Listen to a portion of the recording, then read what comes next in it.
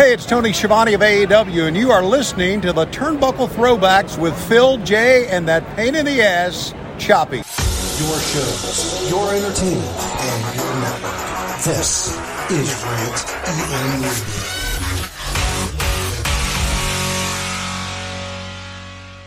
Remember, what this network wants, this network gets. I promise you that. Ladies and gentlemen, this is the main event of the evening. Broadcasting live from Shaolin, Staten Island. Freak Show Central. Where's that? New York City. The recognized symbol of excellence in sports entertainment broadcasting. It's the Turnbuckle Throwbacks Wrestling Podcast on Rant EM Radio. Proud member of the Shining Wizards Network and Dark Satellite Media.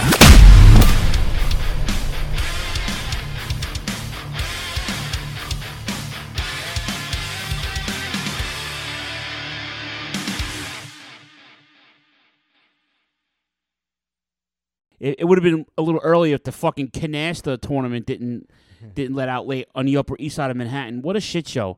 So you guys all know my commute, right? I complain about it all the fucking time on social media. So the plan was Jay wanted to record tonight because his schedule is jacked up, and he'll talk. I'm going to give him the floor in a second. Yeah. So I made a plan. I'm like, you know what, dude? I don't get home until like 9:15, 9 o'clock, 9:15, right? I normally get my second bus at like 7:24 or 7:28, like that. You know, it takes me like an hour and change to get home. So when I realized that Jay wanted to do this, instead of Jay driving all the way out here, he actually lives around the area where I actually get off the bus when the bus first hits Staten Island. So I'm like, dude, this is perfect. You can fucking scoop me up. We'll save about a half hour time. And you fucking scoop me up. Basically, you're on your way to me anyway. Yeah. Grab me and shoot over there. Of course, the one night I want this to go well, my fucking second bus doesn't come for 30 minutes. So I'm stuck on fucking Fifth Avenue in the middle of fucking Richtown, right? Because my first bus was 10 minutes late. So when it's 10 minutes late, it goes up York Avenue to 57th Street and then bangs the right and goes all the way up to the avenues. It goes from York Avenue to 12th Avenue, and I get off on 6th. So I go half the ride. But every fucking rich, geriatric, 100-year-old socialite leaving their girlfriends' houses, their penthouses, I should say, for condominiums, they fucking, what they do is they get on. They don't want to walk the 2 blocks because they're old, and it's cold, so you can't blame them there. But like when fucking 5 of them get on every stop, 5 of them want to get off. So by the time I got on at like 9 after 7. I didn't get to 6th Avenue until 7:31. So then I waited a half hour. So I fucking messaged Jay. I'm like, I'm not gonna make it anytime soon. But I made it around the same time I would go if I would have missed my first bus, and I did. So it kind of worked out. But it's been insane, like I mentioned on last week's episode, and I'll give Jay the floor. It's been insane with the city. Yeah. We're like short-staffed, like significantly and probably every city agency right now is ridiculously short-staffed. Well, not according to our leader in the city. That fucking dildo. If it's it is what it is. I mean, you send people home. It's. We were talking about it before, and I'm kind of, I understand both sides of the argument. Shout out to Kid Human, he fixed it. I put the wrong link up. Go ahead, I'm sorry. Oh, word up.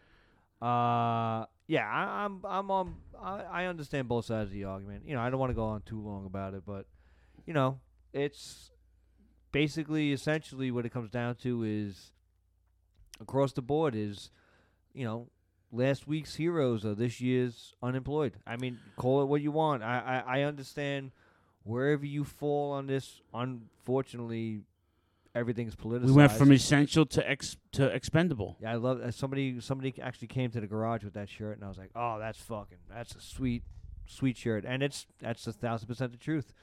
And it's a shame. And how do you expect people to give it their all and do what they have to do, what they were born to do? And it's bizarre. It's It's still bizarre, and to me, it leaves a kind of a poor taste in your mouth, And listen, this isn't the platform for that, but yeah, shit's been crazy. So we're kind of calling it.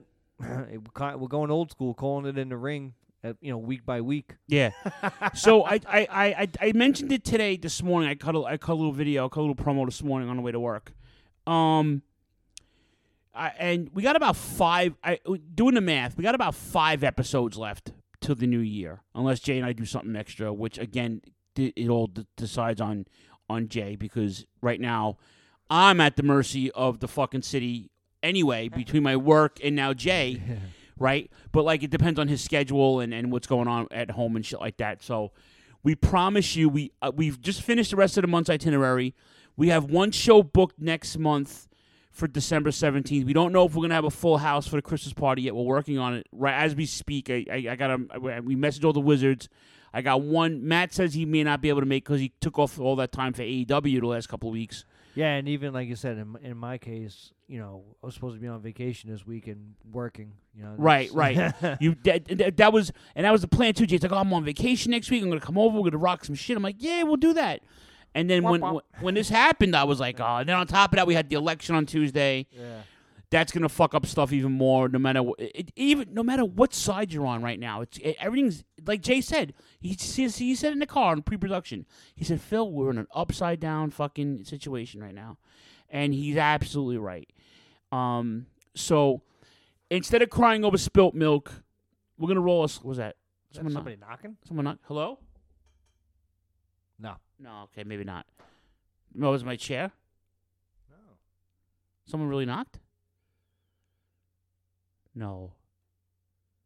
No, I guess not. That was creepy. Okay. Yeah, I really don't talk to my neighbors really. There's a Central American lady who lives down the hall with her screaming child. Yeah. I got the dude next door. He never leaves his house. My mom even met him before I did, and I've been here almost 2 years. I don't know anybody really. I don't really commiserate. And then you have the Albanian mafia upstairs.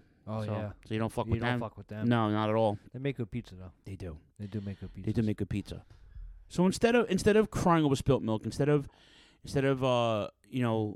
living in this bubble that we're living in, we're not going to. We're going to live our lives. We're going to do what we got to do, roll our sleeves up, and just carry on, because we do the work that no one else wants to do. And on top of that, we podcast on top of that. So how about that? You guys are going to get the fucking... You're going to reap all the benefits of our anger and our love for wrestling at the same time.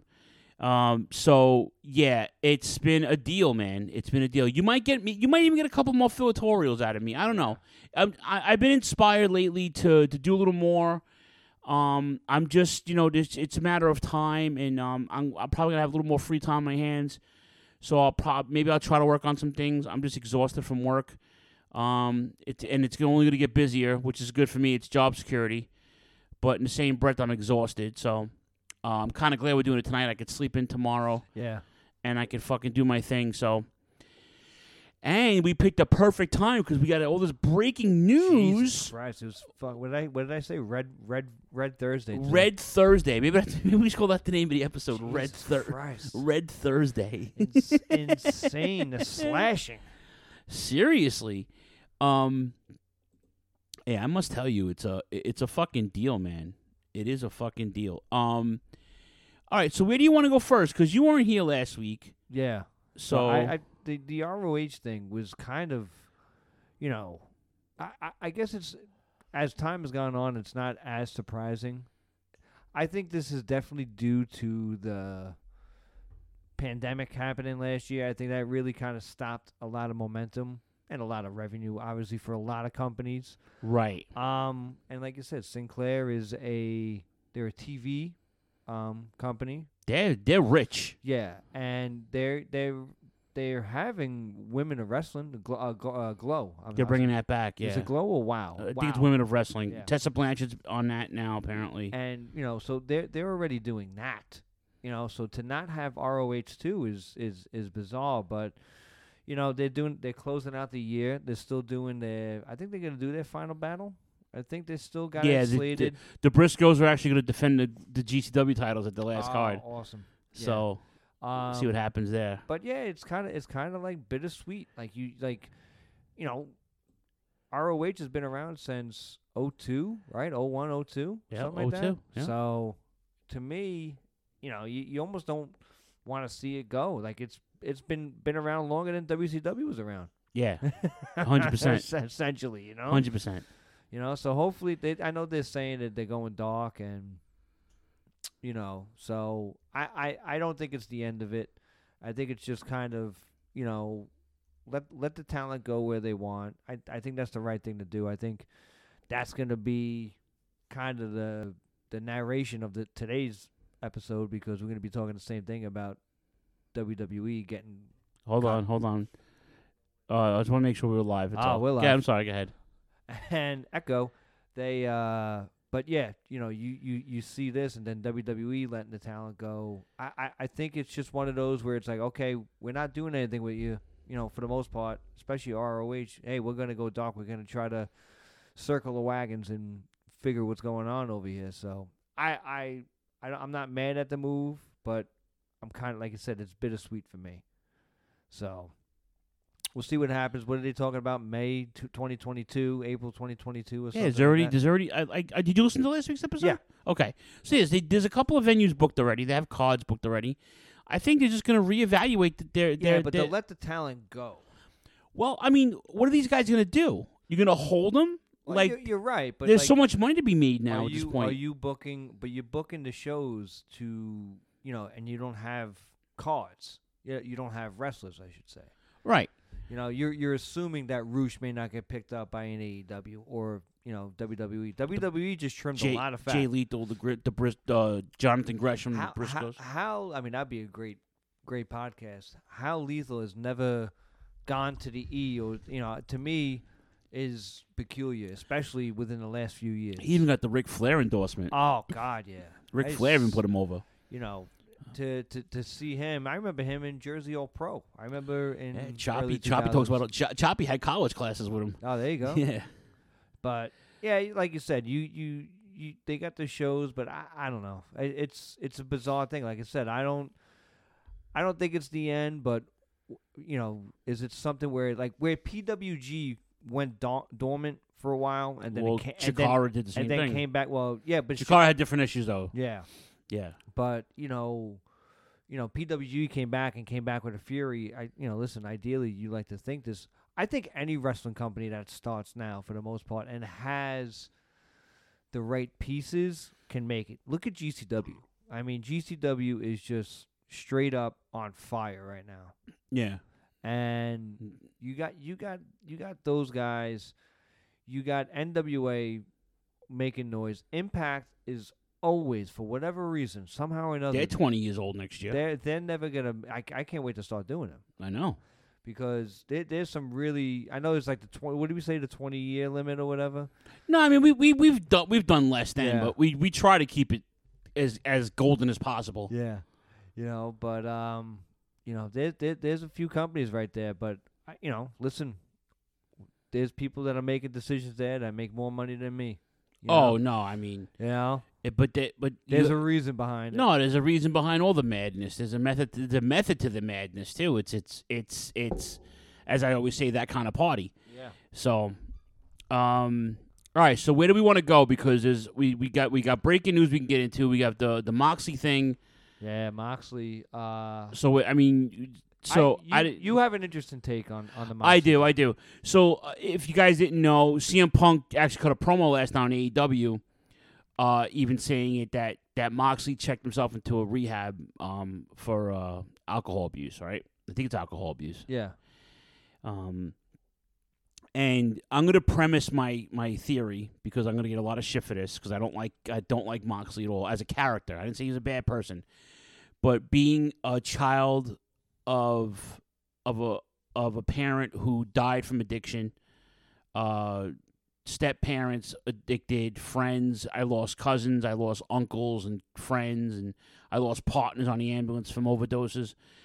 Anybody who can battle an addiction and step up and then take care of it, the way, you know what I'm saying? Anybody who can take the initiative and be like, all right, guess what? I have a problem. I'm going to step away from what I'm doing and fix my life and do it, will get all the credit in the world from me. If he can come out of this clean and come out of this healthy and still be a productive member of society and not commit a crime, be a jerk off and be good to animals, and then he can be a good sports entertainer to all the fans that love him, and more importantly, he could be a good husband and a good dad now. He literally just had a baby like weeks ago. Yeah. Then you always have my support and admiration, okay, as a person. Then I listened to Chris Jericho's podcast this morning. Oh, with Mox. With Moxley. And Moxley has a book out, right? So I'm not saying the act is disingenuous, but doesn't it seem kind of odd that the kid, the book, and then all of a sudden I'm going into rehab? Like, you don't know you have a problem at this point. You had a baby. You know, you're on this wrestling schedule. Like, you know what I'm saying? You're wrestling in different promotions. You put the book out. Like, it's like you don't know you have a problem. Like, I could see if he, you know, I don't know how far into his addiction he was. I don't know how bad he needed a drink every day. I don't know his routine. I just find it very disingenuous that he conveniently checked into rehab as the book comes out, as the almost like, hey, look, I'm going into rehab. Buy my book. Yeah. You know, hey, I just had a baby. Buy my book. You know, it's like I feel like he basically put his addiction on hold so he can get all these things out of the way, and then be like, okay, I'm done now. I got to step away and get this help, or my wife's going to divorce me, or I might lose my job, or I might get arrested, or I can catch a felony, or I can drive drunk or drive under the influence or something. You don't know. So like I feel like it's just doesn't, you know, it all like doesn't, something's not kosher in the deli. You know, if that again, I'm probably totally wrong. I'm but I'm listening to this, and it was a great podcast, by the way. Mm-hmm. He's very polarizing is the word I want to use, because he's very, very transparent, Mox. We have that in common, Mox and I. We're very transparent. We don't give a shit. There's no filter. And the problem with that is either you're liked or you're not liked as a person. Yeah, okay, there's no in between. Right. And he basically painted himself into a corner when he was in WWE, to the point where he made himself miserable. He knew he wasn't getting any further where he was, and he walked away from a failed tenure. You know what I'm saying? I'm not saying he failed. The situation failed him. The system failed. The system failed him, right? And that's that'll segue into fucking today's monkey fuckery. Yeah. But I'll give you the floor. I feel like it all just doesn't make sense to me right now. I think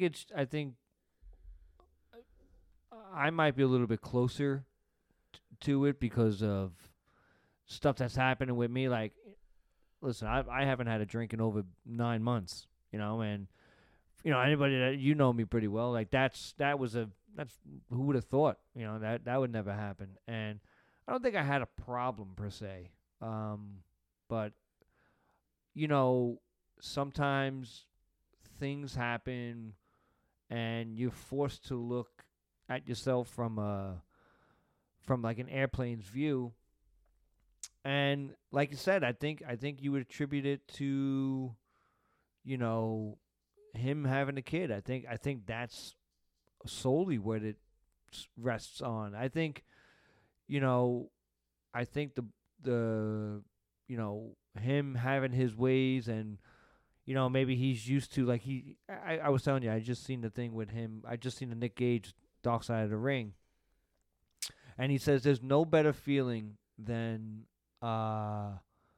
you know, having a death match, and after you're done, going in the back and, you know, your blood's all over yourself, and you light up a cigarette and have a beer. Like, you have a beer with the guy that you just had the match with. He goes, there's no better feeling than that.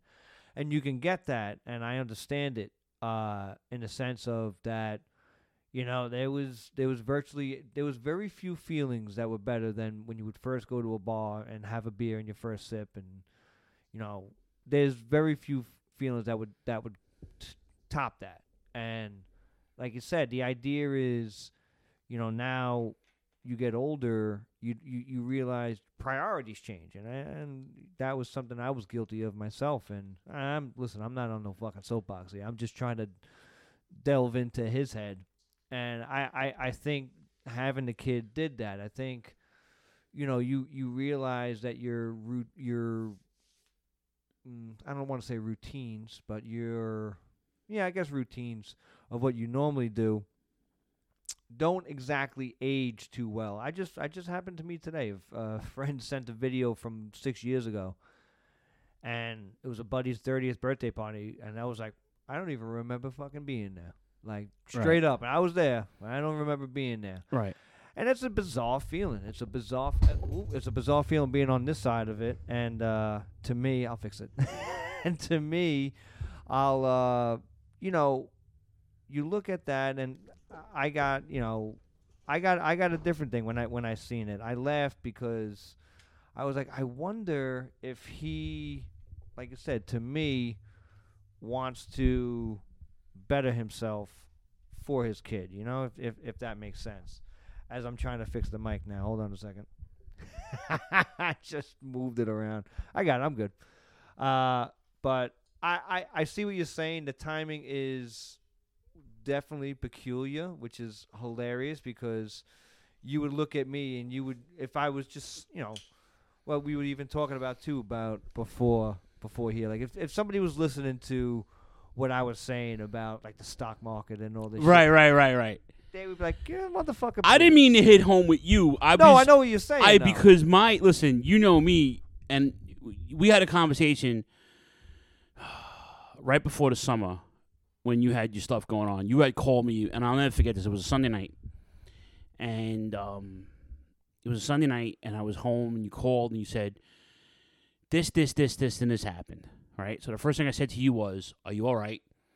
Okay, he said, yeah, and I said, all right, are we going to do it again? He's like, no, then shut the fuck up and let's knuckle up, right? And it basically is what I said in layman's terms. But, anybody who can do that can fix what they can repair what they broke to the point where they can be functioning and carry on and not be an asshole and not be a criminal and be a good soul. You have my love and admiration, right? Even if whether I know you or not, because I lost my father at 45 years old to AIDS. Mm-hmm. He had complications he had kidney failure and heart failure from AIDS. Okay, but his brother, my uncle, died. My cousin, my closest cousin, overdosed after 2 weeks of doing heroin. I had one of my EMS partners, who actually is from Staten Island, dead, like just overdosed in a fucking in his car outside of his house. It's like I have another friend who basically drank himself. He had cirrhosis before he was 40 years old, So it's like I understand the addiction part of it, and I understand. I don't understand stuff that you understand because you've done some of this stuff and you've dealt with some of this stuff. I mean, I don't know that feeling. I never dealt with that stuff before. But in the same breath, like I said, if you can address it early, and knock it out. I don't know what his situation was. Yeah. It just doesn't.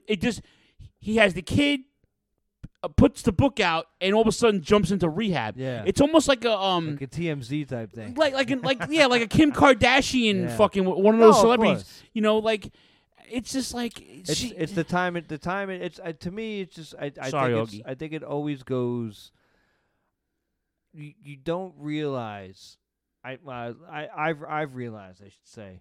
Yeah, I've realized a lot that everything it's just timing. Like I said, even like a day like today where it's funny, like, I want to go get the car inspected. It cost me some fucking money and all this stuff. And then my dad calls me and he tells me he's having car trouble. And I just laugh because, like, you got to laugh at the timing of it.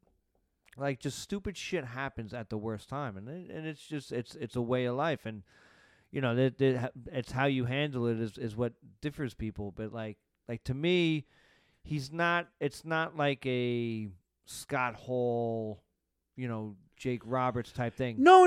Yet. No. Thank God it's not come down to that. He's got enough people. He's got a support group on the work side that's amazing.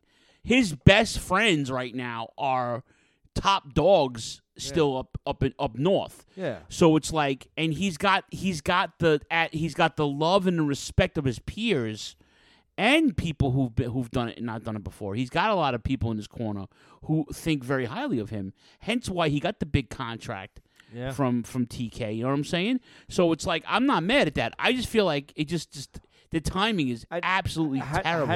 How did you feel about the release of it? I thought was peculiar. You know, like Tony Khan saying so. I yeah, get I the idea. Yeah, I don't see. This is like, I feel like CM Punk is taking this role as like a spokesperson all of a sudden, for like the company. Yeah, it's not necessary.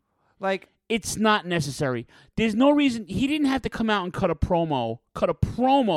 shoot promo about one of his colleagues going into fucking rehab. Yeah. And he opened it up with, him and I have history. We're not the best of friends, but you got to chant his name. Yeah. No, dude, you don't need to do that. Well, I think if you had a different person perhaps doing that, like his wife. Oh yeah, or somebody who's legit friend. I would say like not even that. I would say like a Jake Roberts, or type. somebody who's done what he's done. Yeah. Okay. Maybe yeah. Like it was one of the damnedest things I ever seen, and it'll probably get me. You know, like Jake Roberts. I finally I was telling Phil I finally got around to watching Dark Side of the Ring, and I watched the Jake Roberts episode, and he said he's celebrating 10 years of sobriety, and it's like, and it's wow, time is flying, but it's also in the sense of like you can see it in his in his eyes and his mannerisms, like that, how much that means to him, and like, and to see past interviews with him, like one of my favorite DVDs from old school WWF was Pick Your Poison, the Jake Roberts of story, course, where he really, I mean, Beyond the Mat was one thing. This was took it a step further, and you know, to see that, and that was I don't even remember 05, 06. And there was no, he said he was, on the mend, but he wasn't on the fucking mend. Like, he was, still doing his stuff, and he picked up, slowed down, but I'm pretty sure he said 10 years of sobriety, where, like, and you could hear the surprise out of his voice is amazing. So I think somebody with experience would have been a little bit better. This is just me nitpicking it a little bit. No, I did the same thing. CM Punk saying it, like you said, maybe Punk went and was like, "Yo, listen, I'll do it." No, I think Punk took it upon himself and did it. And listen, there's no better orator to do it than right. CM So Punk. if you're gonna get the rally going, that's the guy you want, because everybody's drinking his Kool-Aid right now, which I'm not mad at. But my thing is, you can't open the promo with, "We're not the best of friends and we have a history," and it was like, you know what, dude? How about just say, "Hey, my colleague's having a hard time. He's in fucking if you're gonna say anything at all, I wouldn't. I would do what the E does, do a press release on social media. Even like Tony Khan did it. Like at first, I was like, "Ooh, that's weird," and then I thought about it, and I just go, Tony Khan's got to he is the buck stops with him, and he's got to be the one. Like you said, there was plans for Moxley. Obviously, it was going to Moxley against Danielson at some point. Now you got to change directions, which I love the direction that they changed, by the way. But you got to change directions. So at first I was like, wow, it's weird that Tony Khan's doing it. And then I thought of it business-wise. I'm like, oh, it should come from him and only him. So I kind of agreed with it afterwards. It was beautifully stated. I wish nothing but the best. I mean, not knowing what it was, and like I said, just me personally, it's now a personal choice not to drink, and I don't know if I'm ever gonna go back. Excuse me, but to me, things happen in your life where you lose focus. And I heard a great quote from Zach Wilde. They were asking him if what he missed about drinking. And he's like, I miss everything about it. But he says, it got in the way of me lifting up the world. He says, once something gets in the way of you taking over the world, you really shouldn't deal with it anymore. And that's, it's like, yeah, you know what? That's right. So hopefully he gets the right help he needs. Like I said, I'm sure his support system is more than fine. And we'll see him back in no time. Oh, 100%. So. Let's go to we'll go to the fucking. I don't even want to call them budget cuts. I don't think that's the right word. We picked the perfect time to do a show because this is trimming fat. Yeah, that's not there. Yeah. This is like the skinny girl looking in the mirror and seeing somebody that's not in there. Like this, like a lot of these names, man, is talent that you should be using. Like you had at your beck and call and did not use properly. To me, it once I seen that there was a quarterly the earnings call was coming up, I go, uh-oh. It dawned on me. I was like, uh-oh, I think we're gonna see some. So literally right as I'm getting onto the bus to go to meet Jay tonight, the internet literally broke, and WWE had several releases, and so far this year a ton of releases, but today, Frankie Monet, Ember Moon, Scarlett Bordeaux, Karrion Kross, Oni Lorcan, B-Fab, Jesse Camilla, Zeta Raymer, Trey Baxter, Katrina Cortez, mostly the NXT guys and girls, Jeet Rama, Grand Metalik, Lindsay Dorado, Keith Lee, Nia Jax, big names, Mia Yim, Harry Smith, who just got there, and Eva Marie, who just came back. Yeah. So Doudrop gets the fucking rub, loses the queen of the ring match, but still, but it's I'm not surprised. I'm angry, and I told Jay this in the car on the way here, that there are a couple of people on this list that are so good. Yeah.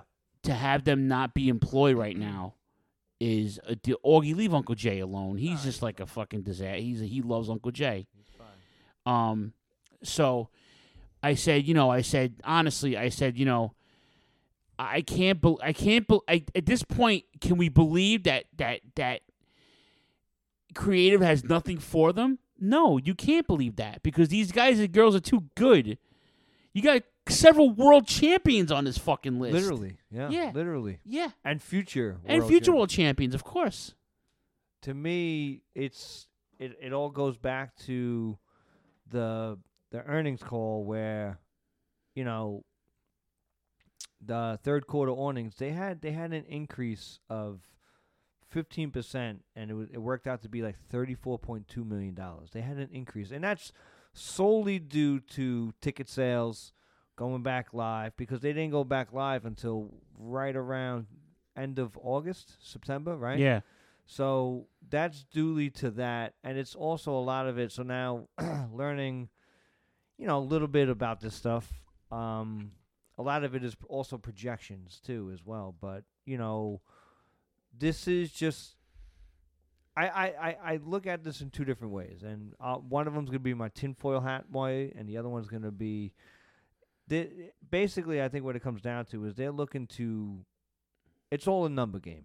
They need to get that number, that 32 million. They want to get that up further. They need that, and to me, how else do you do it? You cut costs, and it automatically brings up that number.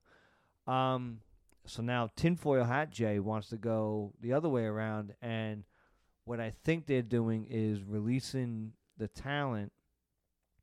I'm not saying in a goodwill gesture type thing, but something's happening. Something big is happening, and I don't think you take out of the future plans of a sale happening. I don't know if it's going to be Disney, NBC, whoever. I think WWE has always been up for sale. I think this is peculiar at best, or maybe even go for a third version. The old man's just losing his fucking marbles and just firing everybody. If the company is as you say, as one of your theories, being about to be sold or trying to get sold, do they wait until the TV deal with Fox is done, or do you try to strike when the iron's hot? Because Fox ain't gonna renew them. Yeah. I don't think Fox wants this back, and I'm not saying they're doing bad, but it's just if you look at Fox's programming, it's not what they, I don't know, it's a different face to what Fox has. It's not the game show fucking feel. It's not the reality show thing. It's a TV show about wrestling. It's not wrestling on TV with them anymore. Exactly. Basically. And I think that what this is, and it's turned into is that they're losing sight of what they had. And like you said, you like to think that they're, goodwill intentions to Keith Lee's, to Karrion Kross. Listen, we're not using you properly. We're going to just let you do what you got to do. I don't think that's it. I think, we signed these guys for a decent penny. We're not using them. We might as well just let them fucking go. I think that's more accurate, to tell you the truth. But I don't know. To me, I think it's for sale. I think straight up, man. I think it's for sale. And I already saw a post on social media already, and my cousin was posting it before. Guys, let's not throw the AEW flag. Oh, these guys should all run the AEW. It's not Nitro 1997, bro. It's not that kind of party. I don't think AEW is in any position. They don't have to. They do not have to. They're not in the red. They have not one, not two, I think they have 2 TV shows now, about to have 3. Yep. They've expanded. They signed a bunch. They signed a ton of talent. Like they have household names calling their shows, running their shows, and now main eventing their shows. They don't need. Would it be nice to see Karrion Kross and Keith Lee and Ember Moon and Harry Smith and Frankie Monet? Yeah, of course I would love to see these guys and girls on there. But let's face it, it's going to come to the point where they get too many people, and they're going to have these guaranteed contracts. It's going to be like fucking Nitro. It's like Hacksaw Jim Duggan and Lance Storm sitting home, 1998, getting paychecks because they have nothing for you. Yeah. There's so many. Listen, creative has so much. They can only create, no pun intended, but they can only create so much for a 2-hour show. And they can only fit so many people on these shows without discrediting anything else that's going on right now. So let's pump the brakes on, oh my God, let's all go to AEW. It's not necessary. These guys can fucking go back to the indies. They can hone their craft. They can, listen, how great would it be if Karrion Kross or Killer Kross now shows back up on MLW after this title tournament? This guy Hammerstone just won a title. I wonder if he's got a 30-day, because NXT no compete. Yeah, NXT talent has a 30-day non-compete, but like an Oney Lorcan has a 90-day. Right. So right. So like Frankie Monet, I think Scarlett. They just got there, and it's like Scarlett just got there. I mean, I'm sorry, Frankie Monet just got there, and so did Harry Smith and Eva Marie. Yeah. But it's like, dude, like you mentioned Pro Wrestling Guerrilla. You know, Impact's always shuffling people in and out. GCW, you have MLW, you have if Ring of Honor revamps. Yeah. Can you imagine fucking Kross and Keith Lee? The timing is impeccable at that I would love to see Kross come out. Marty Scurll is back floating around. He's in Puerto Rico, I think. He was, he was. There's what do they call him? The Journey? Shit. What is it I forget. He got a new shirt. He has a new look too. I missed the villain. Yeah, the villain journeyman or something like that. Something like that. Yeah. But I don't know. I'll jump on some of those theories. I just don't see everybody running to fucking AEW. I don't see the point in that. Well, listen, AEW can't hire everybody as well, because at what point are you just going to become WWE's fucking light. Yeah. You're going to be hiring everybody from What do you WWE. got? You got that Turner money, man. It's like Yeah. I don't see there's a lot of comparisons, but there's not, and I just don't see where that's going to make any sense to these guys. You know, so Exactly. I don't know. We'll see what happens. Yeah, see what happens. I didn't watch any wrestling this week except for the throwback, and I caught up on Dark Side of the Ring. I saw the XPW episode, and excuse me. Oh God, I'm so sorry. XPW, and I saw the Luna Vachon episode. Very sad. Yeah. Very sad. And I just saw the Vince McMahon trial, the steroid trial episode. Yeah, I can't wait to watch that one. That one's interesting. The Vince's lawyer is on it. The guy who represented him. Oh, McDivitt? Yeah. I heard that guy is a fucking assassin. He's a character, by the way. I think he drinks some of Vince's fucking Kool-Aid from the 80s. Hell yeah. Oh yeah. And then of course Meltzer's on it, and John Arezzi's on it. Yeah. Wade Keller is on it. It's a good show. It's one of my favorite episodes, actually. I enjoyed that a lot. It was the time that the U.S. government was against Vince McMahon. Don't you remember Stephanie McMahon saying that? Yeah. About yeah. The U.S. government had it out for Vince McMahon. Well, let's be honest. I mean, at the time, steroids wasn't illegal. It was illegal to distribute them the way they were being distributed, but it wasn't illegal to have them. Mm-hmm. You know. And the guy who was selling them, some of the guys didn't even want it because it was too expensive. Like the Warlord, the Warlord. Like I did steroids. I'm not denying it, but that guy charged me too much. And then Hogan kind of like went on Arsenio Hall and was like, "Nah, I did do steroids, but not at that time." I was like, "All right, buddy." It just a lot of it was fucking stage. A lot of it was the government looking to make an example out of something that they couldn't control. Basically, you know what? It's funny how we're having that problem right now. With these FDA approvals and the vaccinations and whatever. But anytime the government can't control it, they have to pick a scapegoat.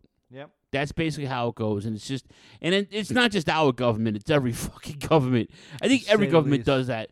They pick someone or something to make the scapegoat, to make an example out of them, to make sure it never happens again. Yep. And look at it now; it's all regulated. Every sport, every major sport has a policy now. You can still get the shit, but you can't fucking use it if you're working for certain people. If you're working for the NBA or the NHL or the MLB or the NFL or the World Wrestling Entertainment. So it's like, and I believe, I don't know if TNA has a policy. I don't know, Impact. I don't know if AEW has one, but I know Vince has one because you know what? They're not doing it no more. So guys are smaller, guys are faster, and guys are different. So, you have to adapt, basically. So it's an interesting episode. It's definitely a must watch. Dark Side of the Ring is awesome. Basically. I agree. Anything else? I think that's it. I think we're going to take a quick break, and then we'll plug our friends, and then we'll do a throwback. All right, let's do that. Let me get the gimmick up here, and we'll do that. Ladies and gentlemen, thank you. If you are joining us live, by the way, thank you very much. It is a Thursday night. It's late, so we'll knock this out. And I don't know. Well, we are the Turnbuckle Throwbacks. Either way, we're live on the rant. And we'll be right back. We're live, pal. We're live, pal. Lord Alfred Hayes, take it away.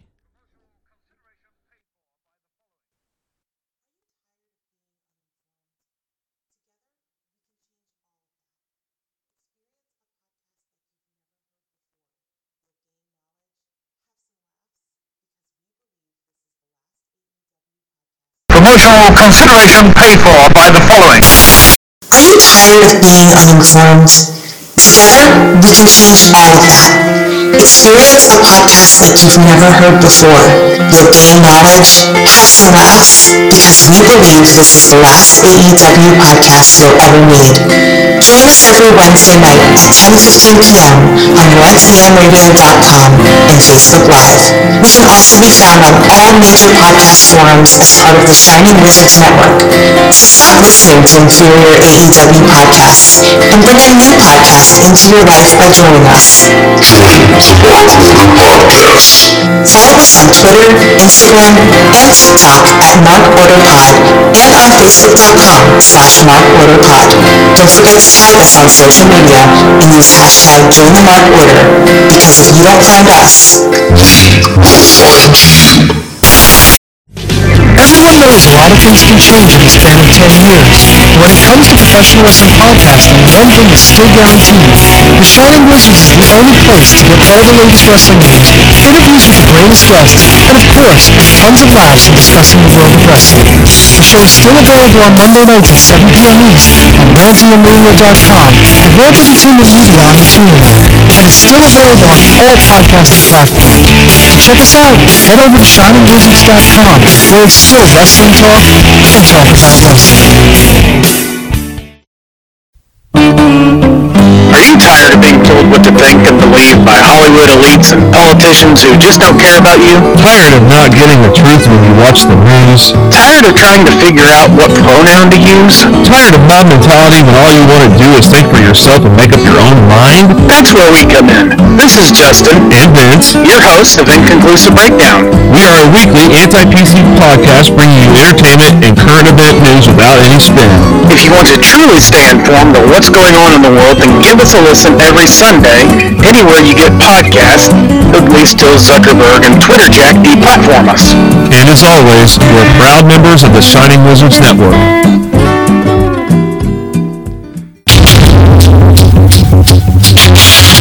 Tired of the PC police telling you what you can and cannot say? Want a show that travels back to the 80s and 90s where the badass hosts have beaten down cancel culture on 40 separate occasions and carried on to gloat about it? Since 2013, the Midnight Jury is that show.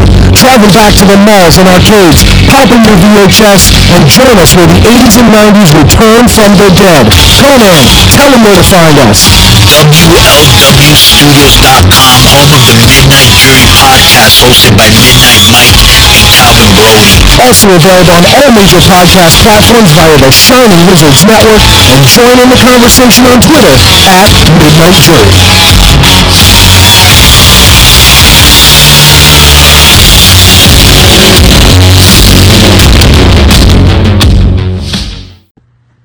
Hey wrestling fans, Mr. Technical here, Barry Horowitz, and you're listening to the Turnbuckle Throwbacks with Phil, Jay, and that pain in the friggin' ass Choppy. They're playing Sunday, I think, at the Hammerstein. If they weren't $75 a ticket, I'd go. This is new end of days, yeah. New Black Label Society. You see this video too? Yeah. This video's fucking hilarious. I texted Jay. I'm like, shame on me for not knowing this was out for fucking 2 months. Then I texted Sweeney. I'm like, dude, he was at a birthday party for his girlfriend. Yeah. I go, dude, shame on me. He goes, I can't play it now, but I have to play it later. Yeah, it's this song and the first song. I didn't hear the first song. I can't think of the name. New of it album right comes now. out, I believe, next week. Yeah, Black Friday. Oh, can't wait. He's so fucking good. Have you ever seen him live without Ozzy? Yeah. You have. Okay, good. Yeah. It's a treat. I've seen him with Down. What show was that? I was at that show. It was PlayStation Theater, I think. Yeah, I was there for that. In the city, Down and Butcher Babies. Yeah. Yeah. I was there for that. Yeah, we met Butcher Babies that night. And I fucking love Down. Down's awesome, and then he came out to play Cemetery Gates. Yes, he did. Yes, he did. And then I saw Down by themselves. At the was it Nokia Theater? Well, PlayStation, not PlayStation Theater. Was it Nokia Theater maybe? Or Irving Plaza maybe? Okay. Oh, yeah. You guys all know I'm an Ozzy fanatic. And Zakk Wylde was Ozzy's guitarist for so long. Matter of fact, I think Randy Rhoads got into the Hall of Fame. Oh, good. Good. About time. About fucking time, right? But Zach is an amazing guitarist. The Black Label Society at first was this like southern rock metal band, I guess you want to call them. And then the more he evolved, the more the fucking music got better. And it was like he turned into this fucking biker crew worldwide phenomenon. Black Label's so love it. It's so underrated because he doesn't play as often by himself, and they have so many albums out, but they don't get the fucking notoriety. Yeah, know they're good. I mean, Zach's a fucking zany guy. He's my favorite guitarist in the last he's just 20 amazing. years. He's just fucking amazing. Jersey guy, big Giants fan. He loves fucking. I mean, he's literally always. You can't tell when he's serious when he's doing interviews. Like yeah. The way his book was really good, Metal for the Children. I didn't. I have to read that. It was good. Was it a heavy metal Berserker's Guide to Taking Over the World? Like it was good. Yeah. It was fucking zany, but yeah, He's can't wait. And he's another guy who sobered up. Yeah. And thank God because the world needs him. Yeah. The world needs that sound. This song was like. I got so amped on the bus ride. I was like, you gotta be, how did I miss this? I can't believe I fucking missed it. And what sucks? I have the Amazon gimmick. Yeah. The Amazon Unlimited Music, it's like $7 a month, whatever it is. And if you pick an artist and you hit follow, you're supposed to get notifications when they put something out. I didn't get nothing. So I wrote fucking Amazon. I'm like, shame on you guys. I'm paying all this fucking money.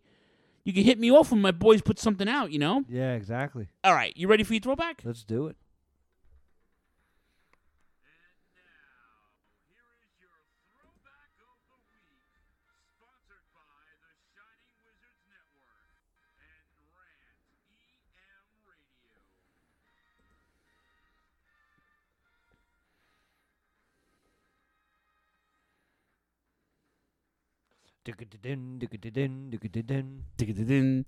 I love this poster, by the way. Oh, the poster's amazing. Yeah. I mean, it's not as good as Lex Luger's family wishing us a happy Thanksgiving. Was that his real family?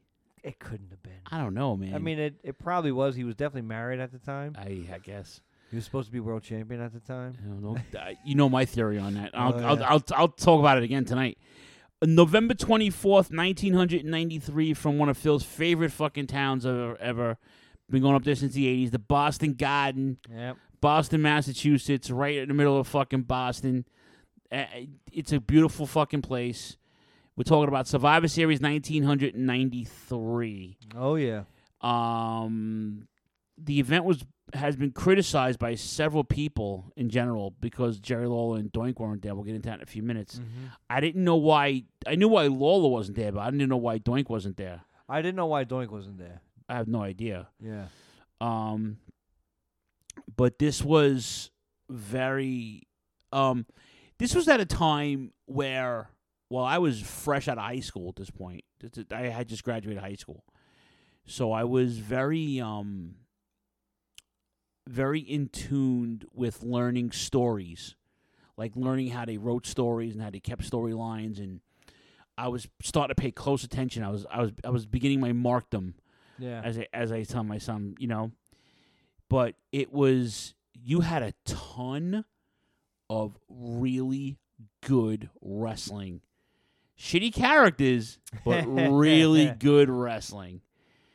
And this is traditional Survivor Series matches. This is the best time of the year around this time. Was always looking forward to Survivor Series because you knew everybody had a team.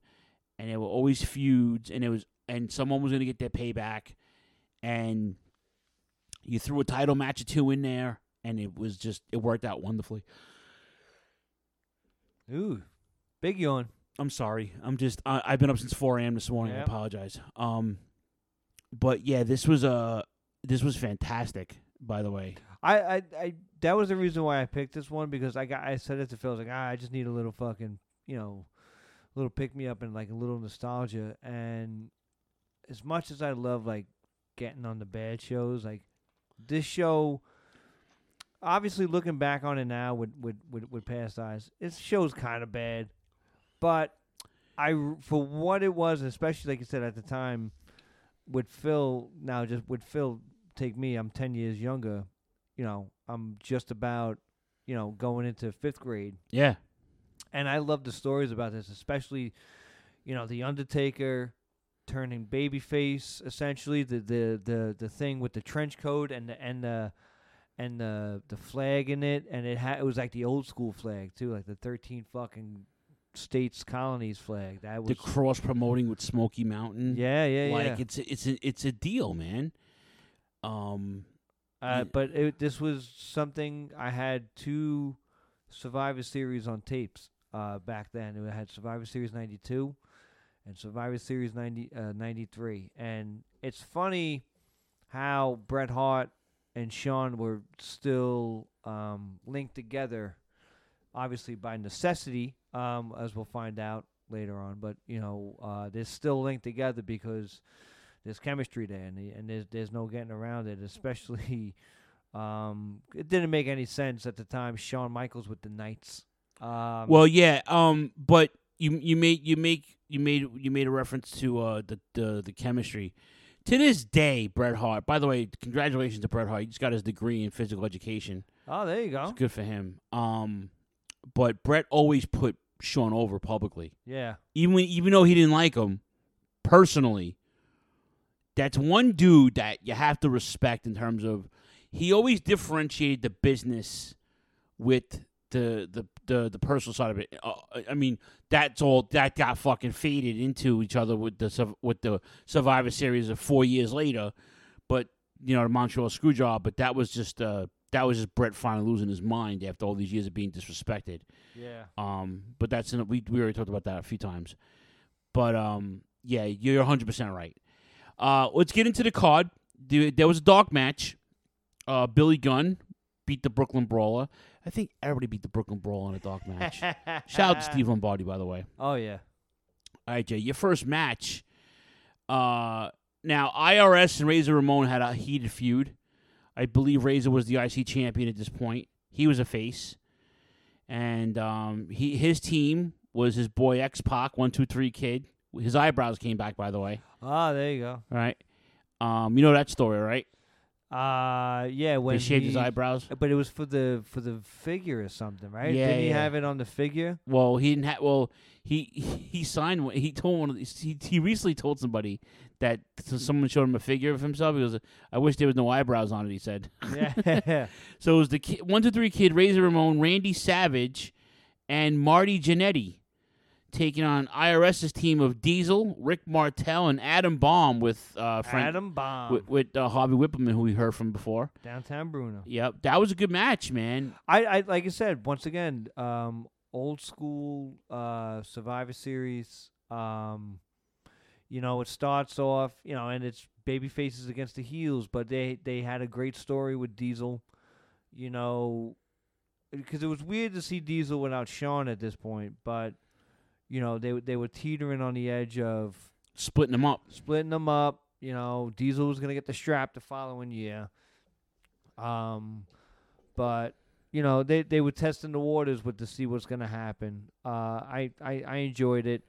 Razor, you know, if he was staying with the E, you know, in the years to come, he was a star. He was gonna be a world champ, I believe, at some point.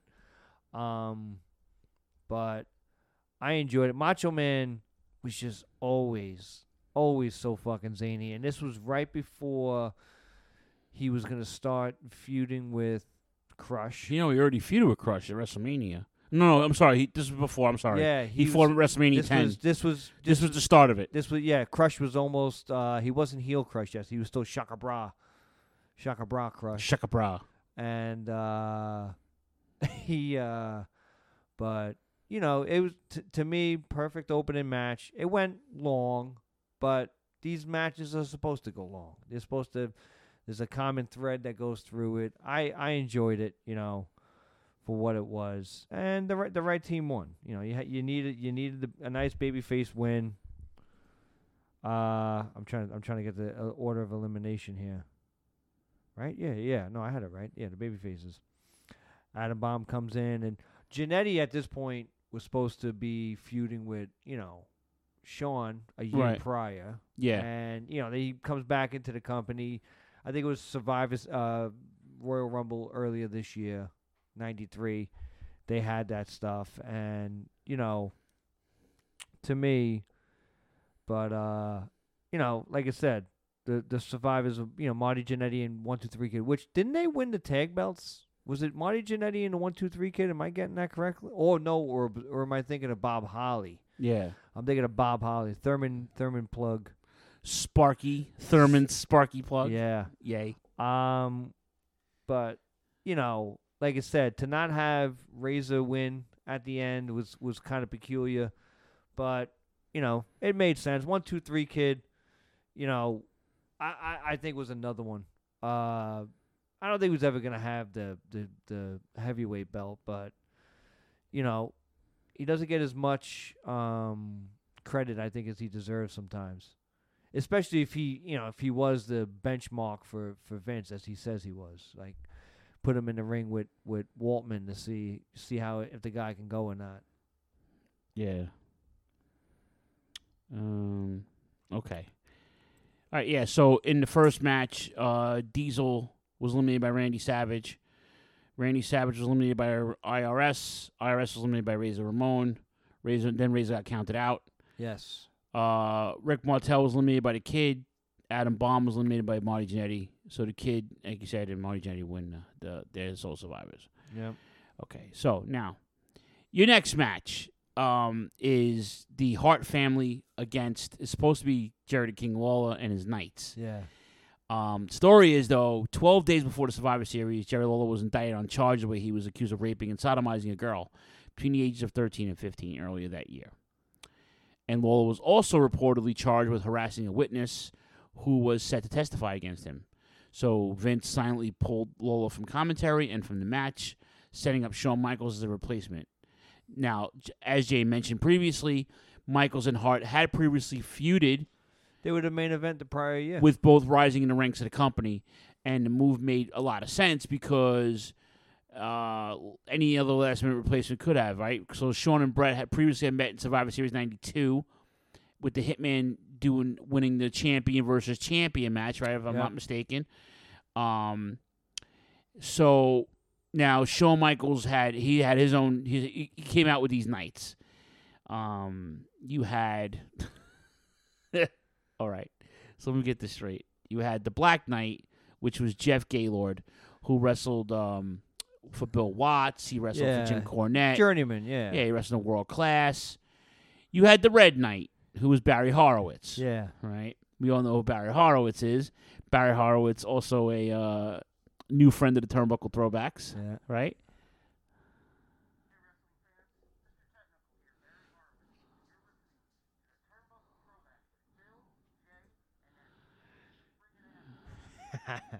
Correct. And then you had the Blue Knight, who was Greg the Hammer Valentine, who had just came back into the company from leaving WCW. You know what I completely forgot about? What's that?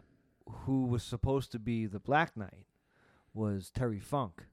Oh, yeah, Terry Funk no-showed fucking Survivor Series. Was like, wait, you put me under a hood? Yeah, I don't think I'm coming in for that one. Which was kind of funny to think about. But I still can't believe that was even considered. Like, but I think something was supposed to happen where Funk was gonna take the mask off at the end and start a program with somebody, with possibly Bret Hart or somebody. Right. But yeah, it makes a lot more sense with Jerry Lawler.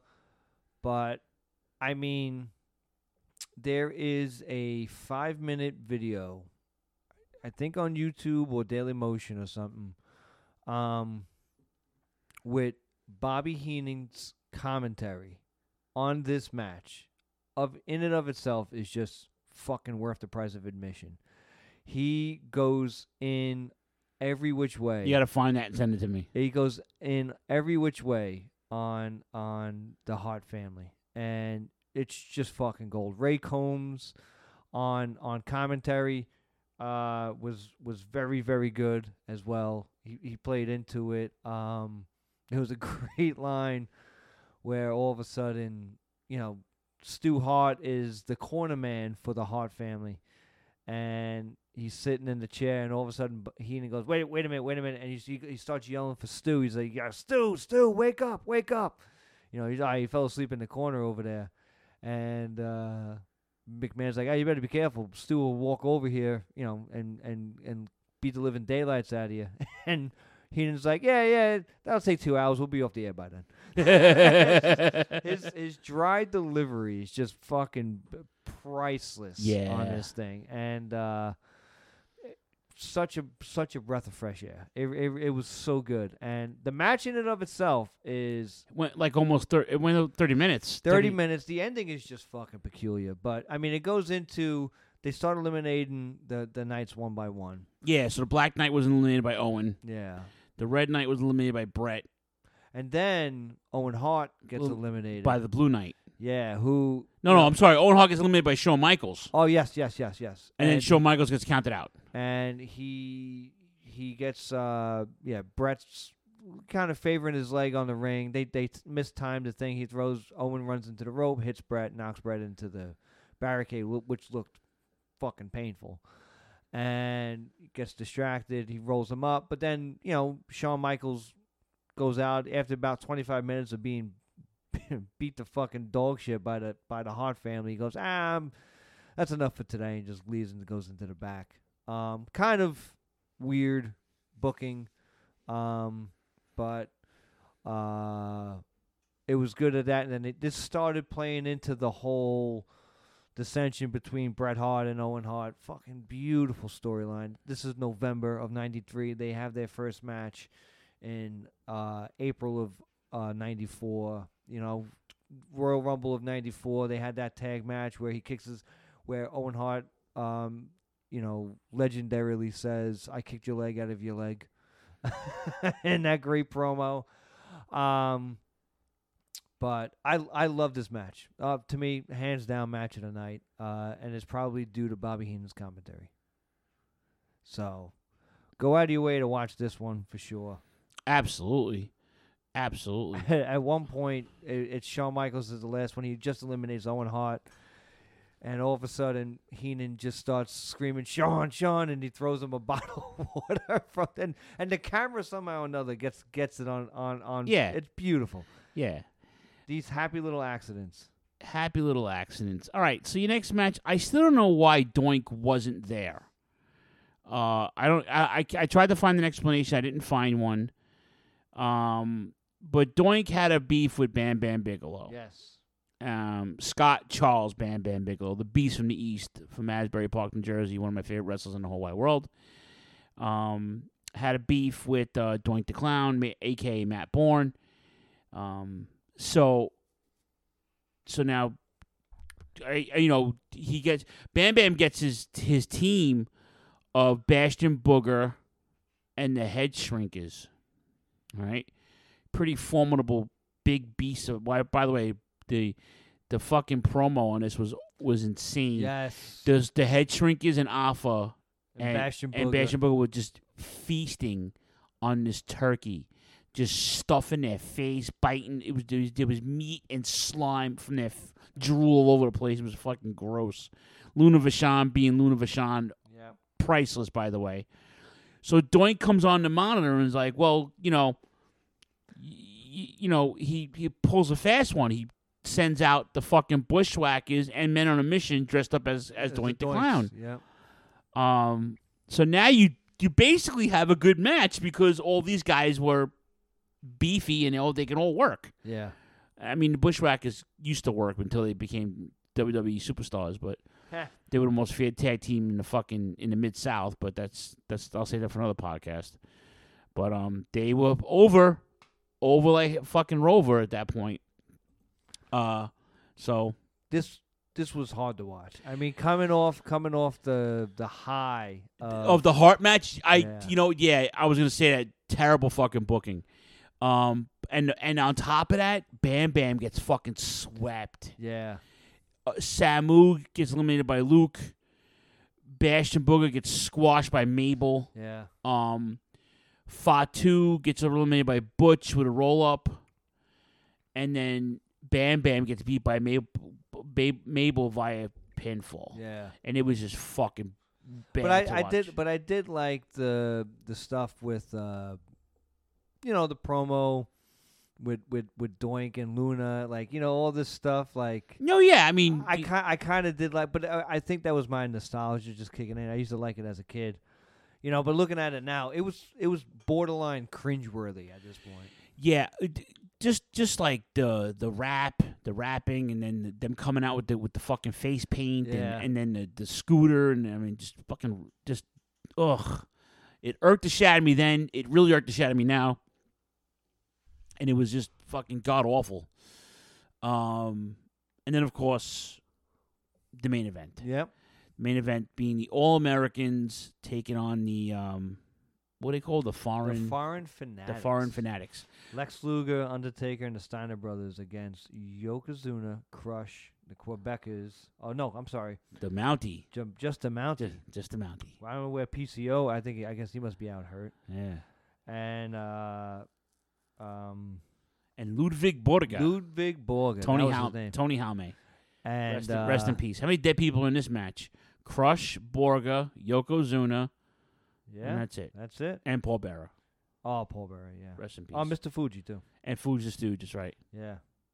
And, you look at this, and Ludwig Borga, who is just, came in with a lot of steam. Little ahead of his time, too. Yes. A little ahead of his time. Apparently he was a big fan of the old Third Reich. I think he had a tattoo. He was a fucking racist. Yeah, I heard he about had a that. tattoo that guy. on his Where is he leg. from? Finland, Sweden?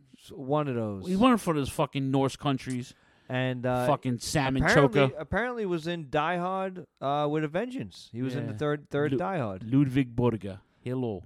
Mother of bitch. Yes, but I like I said, but with Tatanka was supposed to be on the All Americans team, and but I do remember was that the he one lost a match on Raw, didn't he? He lost it to Ludwig Borga. Right. And if I'm not mistaken, that was when Yokozuna sat on his ribs. He had Took him him out. sideways. Yeah, took him out. Yes. I do remember that.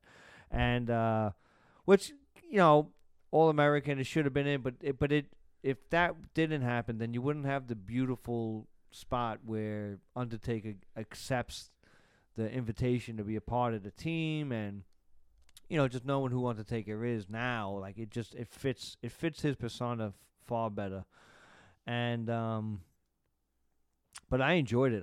Listen, Steiner Brothers at this time still the number one team, even though they were completely misused in the E or in the F at this point. But they were completely misused. But I still love seeing the young Steiner Brothers.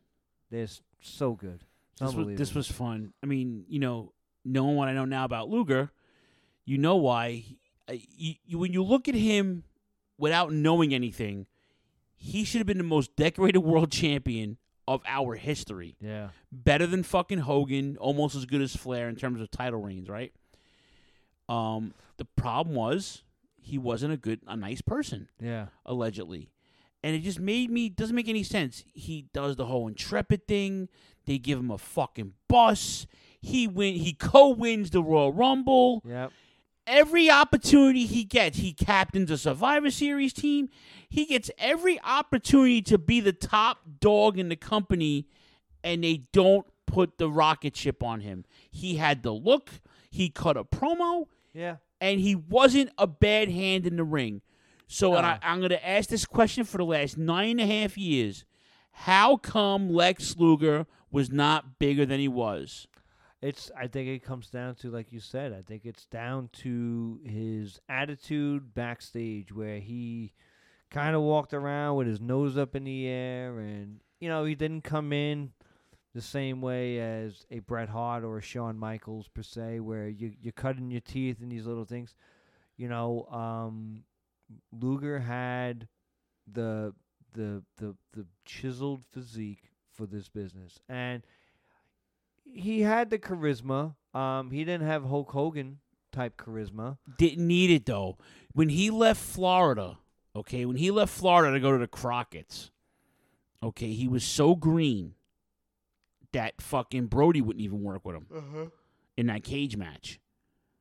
Brody basically scared him. Yeah, no Well, sold him. Well, he was on his way to. He was leaving Florida, right? There were so many stories. He'll tell you that that him and Brody didn't have a problem. Brody said he didn't even fucking like him. Okay, but that's another story. That's another podcast. But when he came up to the fucking Crockett's, it was like, yo, and everybody took notice. Yeah, it was like, okay.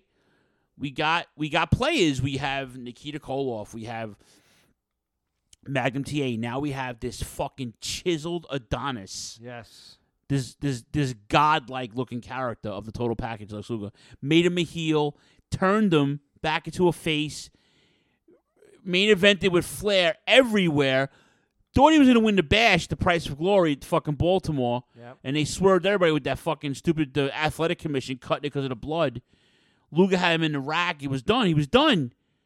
And Flair even said, like, he had everything. Yeah. He had everything. Why? His longevity in the ring was, I mean, he stayed in the fucking business for a long time. He wrestled through the whole Attitude Era, you know, up until Liz dying. Before he got sick and crippled, you know what I'm saying? Yeah. So it's like I never understood why he never got bigger than he was, and I never liked him as a kid. Never liked him. He was just too vanilla. I guess vanilla would be the. And you know what's crazy, Jay? You know what's crazy about that? On some people's lists, he's the greatest U.S. champion of all time because he had the most reigns. Yeah. Where other guys in that era held that title and were better wrestlers. When I mean better wrestlers, I mean Dusty was a better wrestler. I mean Nikita Koloff was a better wrestler to an extent. Yeah. You had guys that had that title. That Barry Windham he won the Rance fucking tournament. Barry Windham is probably my favorite U.S. champion next to Dusty, obviously, right? But that's just another story. I never understood why he never got. He had every opportunity to be the big dog. I mean, I remember vividly trying to get to the Intrepid that day. Mm-hmm. Not to see him per se, but to see what was going to happen, you know? I remember going to some WCW matches at the Meadowlands. Like, why? And when he was U.S. champion, he had major feuds. Brian Pillman, Michael Hayes, Arn Anderson, Sting. He fought everybody for that title. And he was in main events. He was world champion when everybody left. I think it comes down to his attitude back there, and I think he just rubbed a lot of people the wrong way. He had to have, dude. And it was clear because it was a whole bunch of start-stop pushes with him. You know, Vince was really hell-bent on getting him to a Hogan level, and listen, Jay, they brought him into the bodybuilding thing. It was like, well, he came in, but then he also came in at a bad time with the steroids thing because when Luger came in, he was fucking massive, dude, massive, and when he started wrestling, he thinned out. But they brought him in as the bodybuilding thing, right? Then the narcissist. You pair him with Heenan. Yep. You gave him the mouthpiece. You gave him the gimmick. Why didn't it work? Mm-hmm. He should have been world champion within 6 months of the company after that debut. You know what I'm saying? Like, it just doesn't make sense. It'll never. As long as I'm doing this podcast, it'll never fucking make sense to me. Why it's never gonna make sense. Why he never got as big as he did. Yep. So, but to me, it all comes down to it was just the way that he treated. I think it was the way he treated the business too. I think. I mean, you hear great things about Luger now, especially with everything that he's gone through and whatnot. But like you hear great things about him now, but I think he would be one of the first ones to tell you he wasn't a nice person. He admitted. I mean, he said many times that he's made mistakes and now he's paying for it. But you have to look back on it and be like, man, I fucked that up. Yeah, big time. To say the least. But I mean, he earned the respect of his peers eventually. Yeah, Oh, but yeah. I mean, And he's a name. At what cost? Oh, yeah.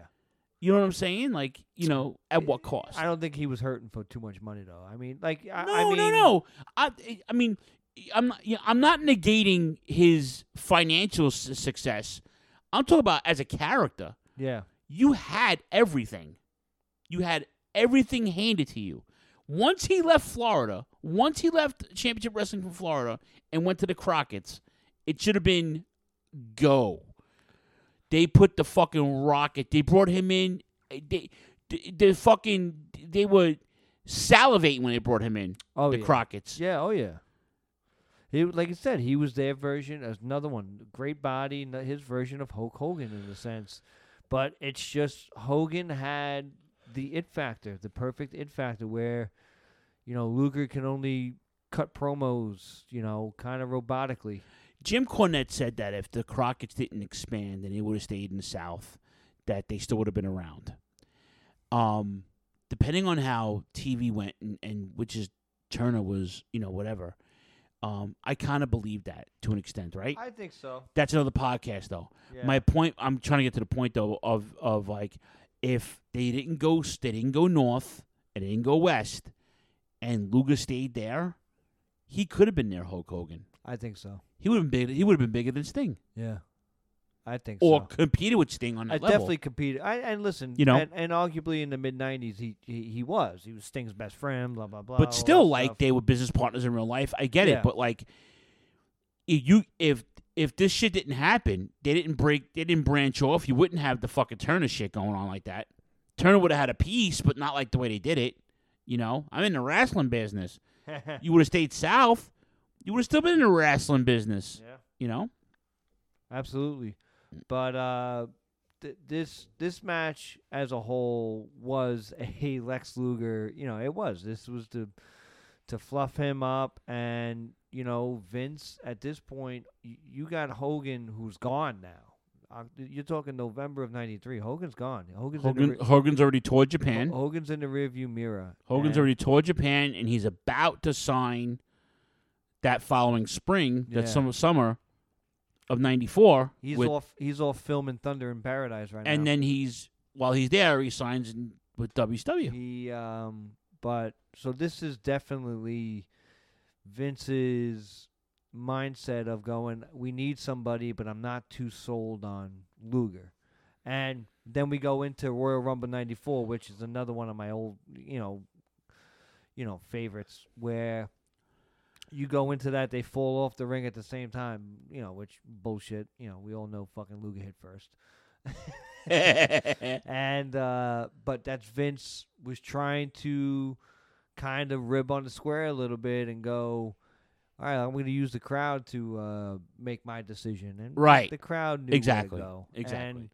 And, that I think that's what you chalk it up to. You chalk it up to it just happened to be, I think it was too little too late. You had the SummerSlam where he wins by count out, and they have this massive celebration that the big Japanese monster was put down, and it was only fucking count out. So I'll run it down real quick. Yeah. Rick Steiner was eliminated by Ludwig Borga. Which by that huge botch spot. Oh my God! Yeah, it was just awful. Yeah, it was just awful. Where Crush gets counted out because Savage comes back out. Yeah, ignites that feud. Jacques gets eliminated by Lex Luger via pinfall. Scott gets beat by Yokozuna pinfall. Taker and Yoko get double counted out. Yeah, that sets up their feud. That's the way to get that out. Yeah. Yoko was your world champion at that point. Because how else you're not pinning him. And listen, you don't know what to do with Undertaker yet. Undertaker still, for whatever reason, always held that mid-card status at this point strongly. And he wasn't on WrestleMania 10. I think he was out hurt at this point. And so you have Yoko as the champ. So you got to have him strong. And like you said, that great casket match in '94, another one, Royal Rumble, which we're definitely going to be doing. It set up that stuff. So then, of course, you had, Luger is now your sole survivor at this point. Gotta hold on to what he was facing, Jacques and Oh no, I think just Jacques actually. Yeah, and then Borger gets I'm sorry, Ludwig Borger gets eliminated by Luger pinfall. And Yeah. So your winners are the All Americans, and like Jay said, this sets up the feuds. You know, like I said, the Hart Sean match was so good and so entertaining that nothing was following this. And you know, this main event was good if it was in a vacuum. But a part of a show, it didn't add anything really much to it. You know, you get your point across that Lex Luger is this all-American hero. Like you said, they're showing his family in the beginning, which is hilarious. I'm assuming that's his real wife. I didn't even look it up, but I had to play it just for comedic value. But yeah, that's the Survivor Series of 1993, courtesy of excellent of Jay.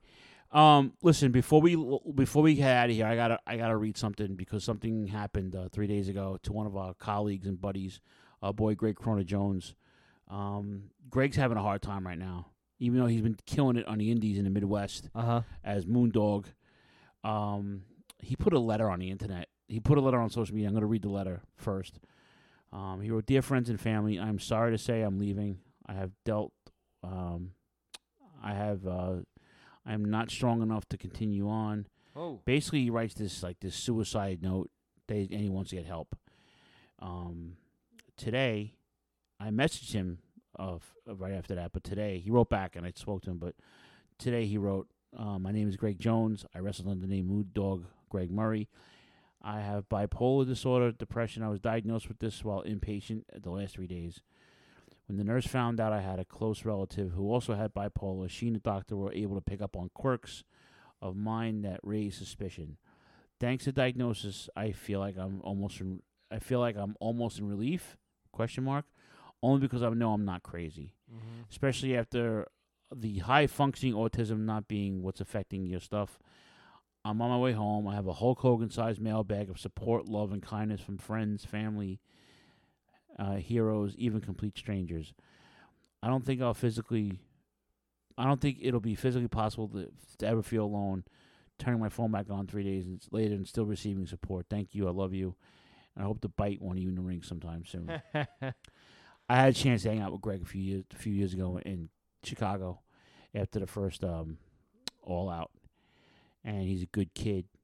And I told him, I said, you know, there are days where can't even get out of bed. It's crippling.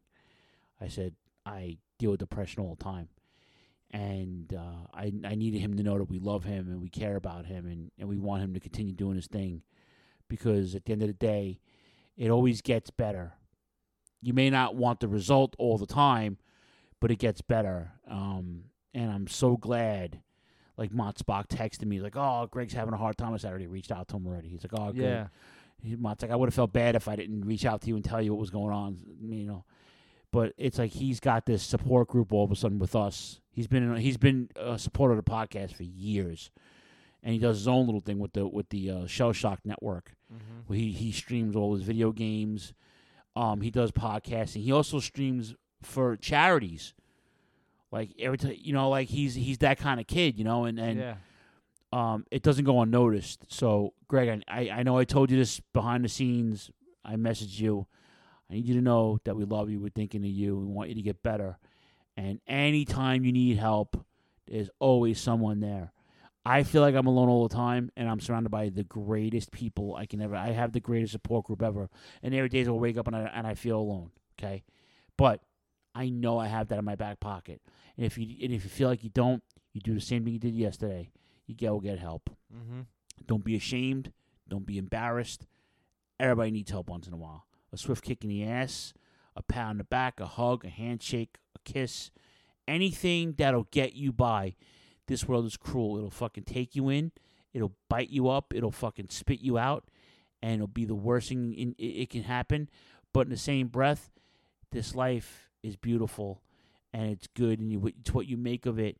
And I'm almost a half a century in. And I can tell you, I've lived a life. and I still want to live. There are days where I don't feel like that, but there are days, and I have more good days than bad now because I put myself in that position. You may not be able to get to it right away, but you're going to get there. And the whole part of it is the journey. Yeah. The whole part of it is the journey. So that's great news, especially to hear somebody. It's about the upswing. It's not about the kick out is more important than what's happening now. It's easy to take the low road, and I was afraid to do it. Like, I didn't want to go on, but I was also afraid to do it. Mm-hmm. So I guess that was a good thing. The bottom line is, though, it's like there's a place in this world for you, and you've made your niche. You did the whole. He wanted to be a hairstylist. He went to fucking hair cutting school. Yeah. He wanted to be a fucking professional wrestler. He went to wrestling school. Like, you're doing it, man. Squeeze as much as you can out of life. Just take it by the balls, man. It doesn't matter what your sexual preference is. Doesn't matter your nationality. Doesn't matter your skin color. If you're a good human and you're a good soul, those are qualities that will take you to the end of your time, and that's the bottom line. Yeah. And that's pretty much it for us. We're gonna wrap it up tonight. So, you guys all know the social media handles. As Jay fucking sings the outro. We got a couple more episodes left. We're all Survivor Series this month, kids. So pack a fucking lunch. Yep. We're doing Survivor Series until the end of the month, until we break bread and do what the Indians did. Stuff our faces and watch football. No, the Indians didn't watch football. And watch the Survivor Series. I watch the Survivor Series every fucking year. I watch 88 and 89. 87 and 88. So, have a good rest of your week. Peace and chicken grease. Don't get the clap. And take care. Comb your hair if you have any. Oh, yeah. Say goodnight, Gracie. Good night, Gracie.